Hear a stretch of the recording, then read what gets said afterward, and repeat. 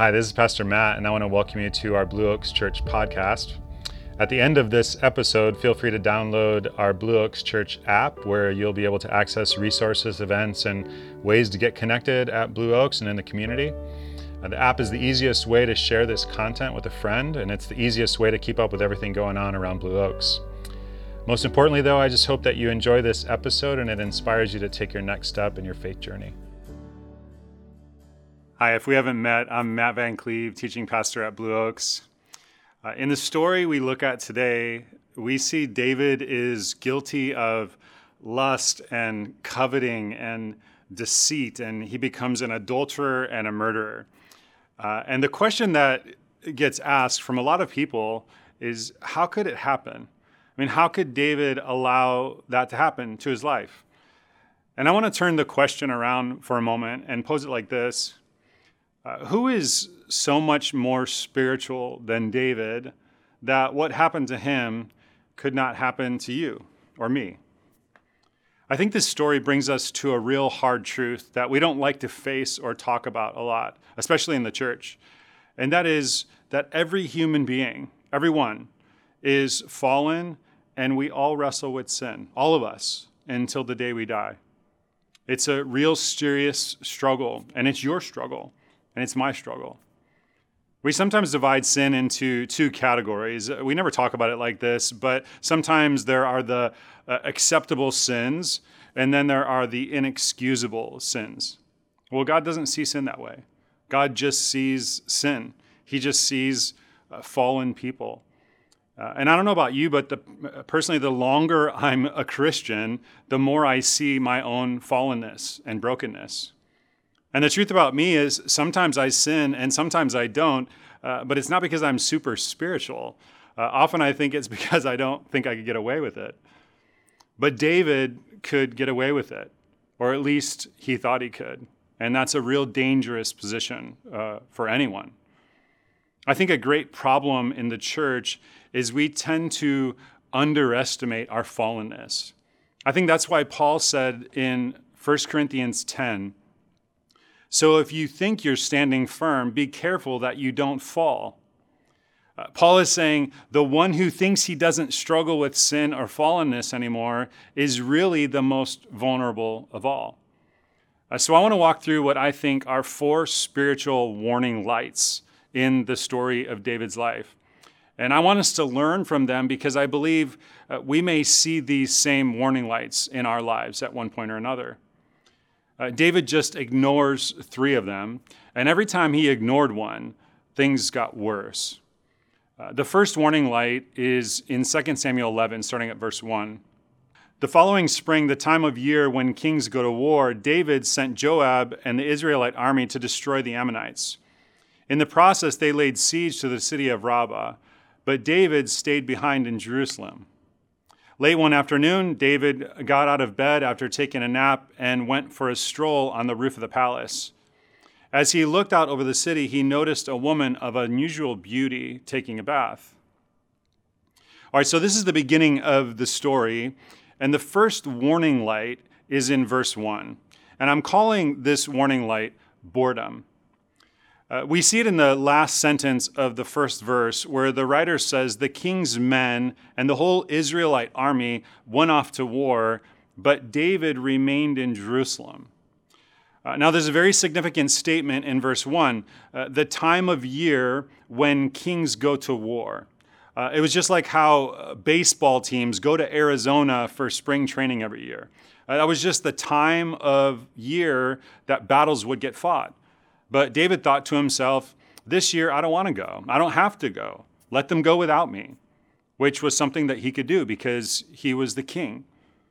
Most scholars think there's something significant going on with David that the writer is giving us a clue about. We can kind of read between the lines. It was generally believed that David was about 50 years old at this time. He wasn't an old man yet, but he wasn't young anymore either. Women didn't look at him the same way they used to. What did he want? David didn't know. He wanted to feel young. He wanted to feel alive. He was bored, and he was restless, and he was a little lonely. And so he decided he would stay home. But what he apparently didn't decide was to talk to God about this. The writer of Scripture tells us David's real problem in 2 Samuel 12. Here's Nathan talking to David. Then Nathan said to David, "The Lord, the God of Israel, says, I anointed you king of Israel and saved you from the power of Saul. I gave you his house and his wives and the kingdoms of Israel and Judah. And if that had not been enough, I would have given you much, much more." God says to David, I've been caring for you your whole life, and I want the best for you. And I've given you so much. And if that had not been enough, I would have given you so much more. Why didn't you just come to me? Why didn't you ask me? Why didn't you talk to me? I wonder how often God has said that to us. And if that had not been enough, I would have given you so much more. I mean, if more was what it took to make you content, God would just keep giving you more. But of course, more doesn't usually do it. But David's problem is he didn't trust that God really did have his best interest at heart. He didn't trust that God was that good. David thought, as many of us do on a very deep level, that really, when it comes down to it, I'm going to have to look out for myself. I can't really trust that if I abandon myself to God, that really he'll take care of me. I think that's what's behind so much of the sin in our lives. We just don't trust that God is that good, that he would say to us, if that had not been enough, I would have given you so much more. I think what David should have done was spend some time alone with God in order to find out what was really happening in his life, why he was feeling lonely and bored. Maybe he needed a new challenge. Maybe the fear of aging and death had crept into his life, and that meant that he needed a deeper experience of God's love for him. But he doesn't do that. He just stays home with no accountability, and so he's open to temptation and sin. And I just want to pause for a moment at this warning light, because for some of us, this warning light is flashing in our lives. Maybe you're a little restless. Maybe you're a little bored. You're a little dangerous right now. Your motivation to obey and to serve God is low, and it's getting lower. You're not sure why, but you're not close to God right now. You need to know that you are at a dangerous place. And so I want to ask you, will you take the time to go to God and to pour out your heart to him? And will you trust that God knows enough and cares enough to have your best interest at heart? Will you trust God enough to say, I'm a little bored and I'm in a little pain right now, but I'm going to stick real close to you. And I'm going to trust that there is a new and good season ahead of me at some point in spite of whatever disappointments I may have. I want to ask you to do that because you're at a critical place. Which brings us to a second warning light. First warning light is boredom. Second warning light is confrontation. Notice what happens. He sent someone to find out who she was. So an important word in this story is the word sent. It gets repeated over and over in this story. Mostly it's used of David. Mostly it's used to refer to the way David kind of plays God in people's lives to get what he wants. He sent someone to find out who she was, and he was told, she is Bathsheba, the daughter of Eliam, and the wife of Uriah the Hittite. He has a specific temptation, and there's a warning light that goes off for him. And it's in the phrase, the wife of Uriah the Hittite. Most likely, this servant knows something about what's going on in David's mind. And this is a pretty gutsy thing to do. He says, isn't this Bathsheba, the daughter of Eliam? And David, isn't this the wife of Uriah the Hittite? David, this is someone's wife. This is someone's daughter. Be careful. And I want to pause before I go on because some of us have this warning light flashing. A very specific temptation has taken form in your mind. And maybe you haven't crossed any lines yet, but you're about to. And God has you listening today because I believe he wants to confront you. And so I want to ask you, will you stop and think about what the consequences will be if you cross that next line? Early on in my ministry, I was challenged by a friend to think about what the consequences would be for me if I decided to mishandle sexuality in my life. I was challenged to think about what I really believe and what my values really are and what might happen if I mishandle it. What I realized was I would disrupt my prayer life and my worship. It would leave me with feelings of guilt. It would damage intimacy with the person I most want to love. Mishandling this area of my life could destroy the ministry that I believe God has called me to. It would pass on a legacy that would damage the children that I love so much. It could cause me to become a hidden person, which is what I want to avoid most of all. Thinking about the consequences of mishandling this area of my life makes me get real clear on what kind of man I want to be and what kind of man I don't want to be. And I don't know what the right word is, but I encourage you. I want to challenge you. I want to exhort you. I want to confront you, whatever the right word is. Be courageous enough to get alone with God and get real clear, because no one's going to do this for you. Get real clear on what it is that you believe and value to the core of your being and live that out. Well, David just ignores this warning light. This is someone's wife. This is someone's daughter. He just ignores it. This is what the writer of Scripture says next. Then David sent for her, and when she came to the palace, he slept with her. And there's that word sent again. This time, he's not sending for information. He's sending for the woman, and he's using his power to get what he wants. Up to this point in the story, everything works out the way David has planned. He sees, he wants, he inquires, he finds out, he sends for her, he sleeps with her, and then he sends her home. And then something happens that's not in his plan.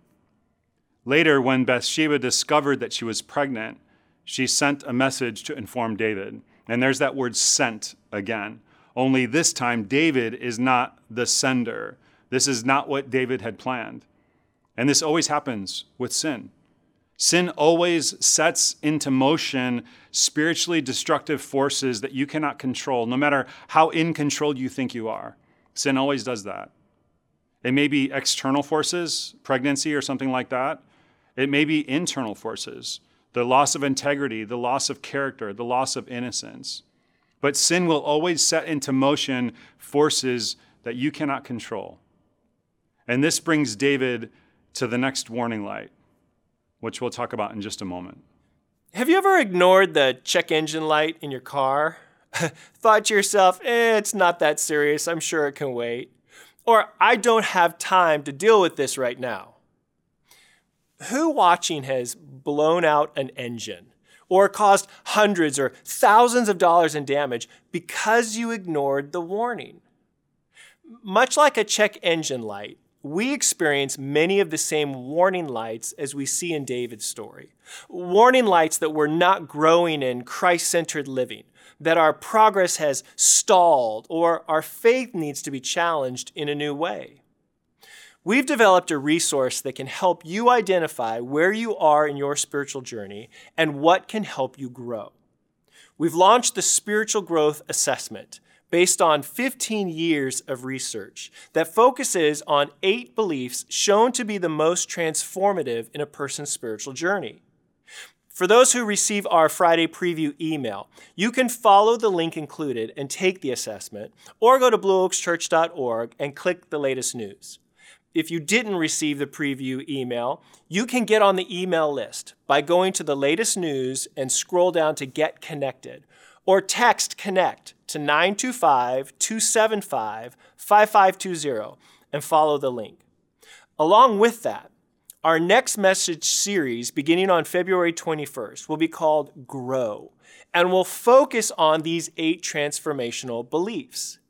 In preparation for this series, we've opened registration for Grow groups. These are small groups that will follow along each week, exploring and deepening our understanding of these beliefs that guide us in a Christ-centered life.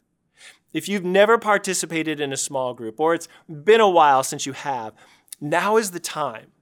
Life change and spiritual growth happen best in community with others. And we have opportunities to be group leader. If you've never led a small group before, it might be the best next step in your spiritual growth. Or if you've led a group previously, now is an excellent opportunity to lead again. If you'd like to know more about leading a group or register for a group, head to blueoakschurch.org and click the latest news, then scroll down to small groups. All right, let's rejoin Matt as we continue with this story of David. Okay, so how will David respond now that the results of his sin have spun out of his control, which they always do? First, there's the warning light of boredom. Then there's the warning light of confrontation about a temptation you're about to give into. Now there's the warning light of consequences. How do you respond after you've sinned when you become aware that you've done wrong and the consequences start to unfold? You see, at this point, David could throw himself to his knees. He could confess to God and to Bathsheba and to Uriah and to his people what he did, and he could repent and try to set things right. He could do that. He could go down that road, but he doesn't. He decides to go down a darker road. He still thinks he can control things. Now the word sent gets used a lot more from this point forward. So David sent word to Joab, "Send me Uriah the Hittite." When Uriah arrived, David asked him how Joab and the army were getting along and how the war was progressing. Then he told Uriah, go on home and relax, which was a euphemism for go home and sleep with your wife. But Uriah wouldn't go home. He stayed that night at the palace entrance with some of the king's other servants. When David heard what Uriah had done, he summoned him and asked, "What's the matter with you? Why didn't you go home last night after being away for so long?" Uriah replied, "The ark and the armies of Israel and Judah are living in tents, and Joab and his officers are camping in the open fields. How could I go home to wine and dine and sleep with my wife? I swear I will never be guilty of acting like that." "Well, stay here tonight," David told him, "and tomorrow you may return to the army." So Uriah stayed in Jerusalem that day and the next. Then David invited him to dinner and got him drunk. But even then, he couldn't get Uriah to go home to his wife. Again, he slept at the palace entrance. So the next morning, David wrote a letter to Joab and gave it to Uriah to deliver. The letter instructed Joab, "Station Uriah on the front lines where the battle is fiercest, then pull back so that he will be killed." David is willing to commit murder, and it's not just a moment of passion, it's calculated, cold-blooded murder. So Joab assigned Uriah to the spot close to the city wall where he knew the enemy's strongest men were fighting. And Uriah was killed along with several other Israelite soldiers. Then Joab sent a battle report to David. He told his messenger, "Report all the news of the battle to the king." But he might get angry and ask, "Why did the troops go so close to the city?" Then tell him Uriah the Hittite was killed too. So the messenger went to Jerusalem and gave a complete report to David. "The enemy came out against us," he said. "And as we chased them back to the city gates, the archers on the wall shot arrows at us. Some of our men were killed, including Uriah the Hittite." "Well, tell Joab not to be discouraged," David said. "The sword kills one as well as another. Fight harder the next time and conquer the city." Now remember, this is the same mouth that sang songs to God and prayed prayers to God and defied Goliath in God's name. Now David has reached a level of deceit and hypocrisy that is just evil, and he committed himself to a strategy of cover-up. The consequences of sin will always lead to one of two results: either repentance, confession, and restitution, or cover-up and more sin. It always leads to one or the other. I'll give you an example. A student watches TV when she ought to study, and then she lies to her teacher about not studying. She then cheats on the test to avoid flunking, and then she feels a little guilty about cheating and a little jealous about classmates who did a better job than her, and so she gossips about them to feel better about herself. It's just one sin after the next, after the next. It's like a cancer. Now, David is almost finished. He's just about got it covered up. In verse 27, the verb sent is used once more. When Bathsheba heard that her husband was dead, she mourned for him. When the period of mourning was over, David sent for her and brought her to the palace, and she became one of his wives. Then she gave birth to a son. And he's done it. He's gotten away with it, and no one will ever know. David thought the great danger of his life was that someone might find out. But of course, that wasn't the greatest danger. His greatest danger was that no one would find out, and his soul would be completely destroyed. That's always the way it is with sin. Our great danger is that no one will find out, and we'll just live in darkness. But David has one more warning light as one more character is introduced into this story. The end of chapter 11 introduces a character that has not been mentioned all the way up until now. And the old King James translates it like this: "But the thing David had done was evil in the sight of the Lord." David covered this up from just about everyone. He could scam the court, he could fool the army, he could kill Uriah, he could marry Bathsheba, he could adopt the baby, he could con the whole nation. But God sees everything with amazing clarity, and he will call us all into account. And his justice will not be avoided, and he will not be fooled by the most clever cover-up. David's fourth warning light comes, and it involves the pronouncement of judgment, the judgment of God. This is his last chance. So the Lord sent Nathan the prophet to tell David this story. And I'm sure Nathan thought a lot about how he was going to approach the king. You know how it is when someone you love is going down the wrong road? Nathan has to find some way to get past David's defenses and the hardness of his heart. And so he thinks, and I'm sure he prays, and finally it's given to him. He'll tell David a story. Look what he says. "There were two men in a certain town. One was rich and one was poor. The rich man owned many sheep and cattle. The poor man owned nothing but a little lamb he had worked hard to buy. He raised that little lamb, and it grew up with his children. It ate from the man's own plate and drank from his cup. He cuddled it in his arms like a baby daughter. One day, a guest arrived at the home of the rich man, but instead of killing a lamb from his own flocks for food, he took the poor man's lamb and killed it and served it to his guests." He tells this very heartfelt story, and now this is David's response. David was furious. "As surely as the Lord lives," he vowed, "any man who would do such a thing deserves to die. He must repay 4 lambs to the poor man for the one he had stolen and for having no pity." David gets all fired up about this guy. How could anyone do such a thing? And we can be just like David, can't we? I can be listening to a message and get all fired up about someone else's sin and forget about my own. David, in the midst of all this darkness, is capable of so much self-deception that he says, "As surely as the Lord lives." I mean, he's using such spiritually sounding language. Any man who would do such a thing deserves to die. And then comes one of the most courageous statements in Scripture. Imagine now what's going on inside Nathan. He's standing before the king, not just a friend or a peer. I mean, this is the king, David. And this is not the same David that shepherded sheep or defeated Goliath. This is a ruthless man. I mean, this is a liar, an adulterer, and a murderer. I mean, he didn't think twice about sacrificing the life of Uriah or the lives of who knows how many other innocent soldiers. Nathan is risking his life, and he doesn't hesitate. He looks David in the eye and he says, "You're the man, David. This is your story. This is how far you've fallen. This is the depth to which you have descended. This is your heart. This is your story, David." And then for who knows how long, there's just silence. And I'm sure the thought occurred to David, I can just control this problem too. I took care of Bathsheba, I took care of Uriah, I took care of Joab, I took care of the army. This is just one man, one prophet. I can take care of him too. And I'll get rid of him and I'll be home free. No one will ever know. And I can make up for it. I can be a good king.